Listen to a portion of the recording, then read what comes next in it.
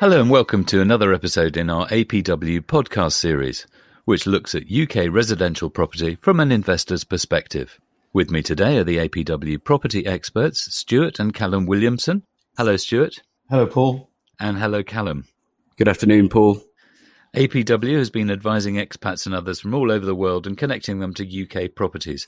They've helped over 2,000 people secure over £186 million worth of property. I'm Paul Shearer, writer and journalist who's been working in real estate for over 15 years and have owned and restored property in both the UK and France. Today we're answering an FAQ from APW's inbox. FAQ frequently asked question, how much of a deposit do I need to buy a property? Callum. Yeah, this is a good one, and one that we get asked an awful lot, hence why we're doing a podcast on it.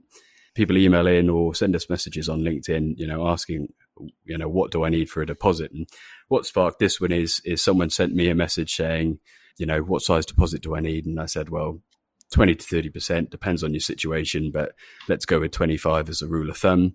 And they said, oh, wow, that's amazing. I'd been told it was 40. And that brings my plans forward, 12 to 18 months. So I thought it'd be important because if we can help people understand that they don't need 40%, then perhaps people can get going a bit sooner. Okay, well, you say 20 to 30% and depending on their circumstances. What would some of the difference in those circumstances? What are some of the changes in the criteria for a deposit? Yeah, good question. I mean, it depends on, the purpose of the mortgage or the property. Is it a residential? Is it a buy to let? It depends on the size of the mortgage. If you're looking at firstly, you want the mortgage to be over 100,000. That opens up the most lenders. But the larger the mortgage, generally, it seems counterintuitive, but the larger the mortgage, sort of the lower deposit you would need because it's more worthwhile for a lender to lend a lot. So yeah, property type, property use, buy to let or residential, size of the mortgage, and then as well the rental income that you get from it if it's a buy to let. So there's a couple of things, and that's why we always say each situation is different, but as a rule, 20 to 30. Okay. What are some of the other things that people need to be looking at when they're doing their calculations as to what kind of property they can afford and what sort of mortgage they should be going for? I think they should be looking really at the goals actually for the property as well. If you're trying to develop something that's going to give you a retirement income in 10 years' time, then putting down 20 to 30% is not going to do that. You're going to be looking at, say, 60% to have something that pays itself off over 10 years. So you need to look at exactly what your goals and aspirations are and working that out. But the general sort of things to look at would be really, how much you're going to get as a yield, what percentage of the value of the property you're going to get out of it, what is that then going to pay on your rent? Things like what will your stamp duty be? What are the overall fixed costs? If you're buying a property from overseas, and normally you're looking at about a 6.5% upfront charge of stamp duty, lawyers' fees, mortgage fees, APW fees before you can get going. So that's probably going to be held for a while before that amortizes itself out. So there's quite a few things. Amortize, that's a very good word there. And that's obviously, for those of you who aren't accountants, that means reducing or basically killing that cost, doesn't it? Reducing it to zero, or it's the payback of that upfront 6.5%, you said, cost of purchase. How long would you expect for that to be paid off, or does that just depend on the yield and the property? Well, it does depend on the yield and the property, but really, if you're not buying property for 10 years plus, then I wouldn't buy it. So it's going to be 5 years before that's amortized out, and you start getting into some real good growth locations, or growth situations rather. So it's a case of that brings you on to, is it better to buy a house or a flat, which is going to do that best for you? And these are all things to throw into the decision-making pot and get some proper advice on it. Don't most banks calculate the maximum they will lend based on a percentage of the rent?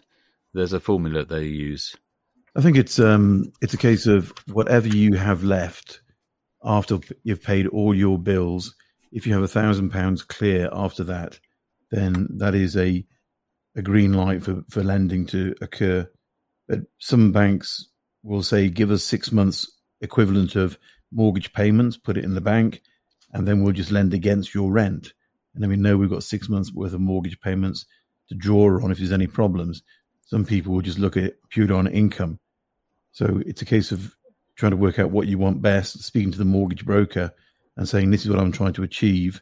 What do you think? And then they will steer you in the right direction to go to the right lender to give you the correct balance of rental income stroke income lending. Again, that's where Stuart mentioned goals. I think that's where it's so important to outline the goals at the start, because that makes the rest of it so much easier. You know, so on the mortgage side of things, if it's a residential mortgage, for example, the banks are very much more focused on your earnings and your income because you're the one that's paying the mortgage.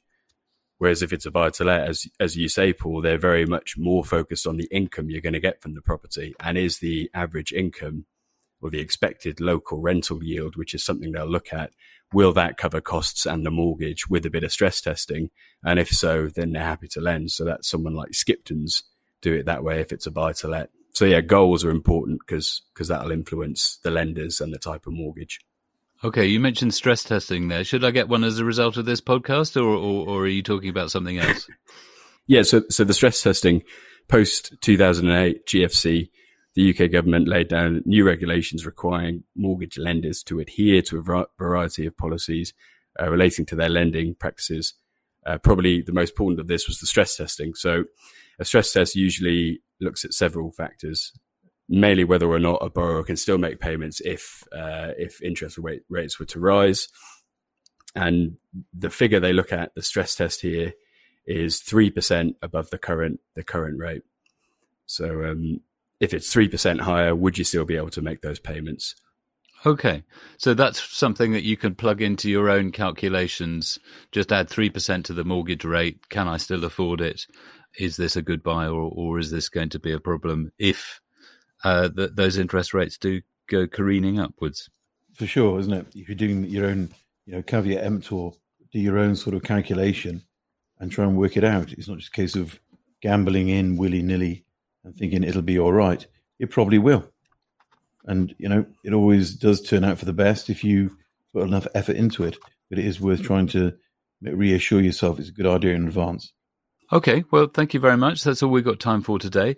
While you were talking there, I was just trying to work out what 2008 GFC was. And of course, I worked out that you meant global financial crash. I think that's right. Yeah, that's correct. Yes, or global financial crisis, it could be. Yeah, it's either or, isn't it? Well, no, because for some people it wasn't a crash.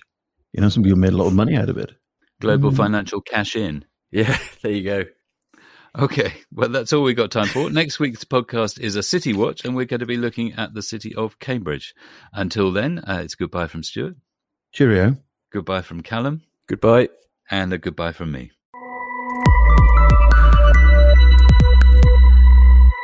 Thanks for listening to this episode of our podcast series produced for APW by Emma Holton at Brilliant Audio.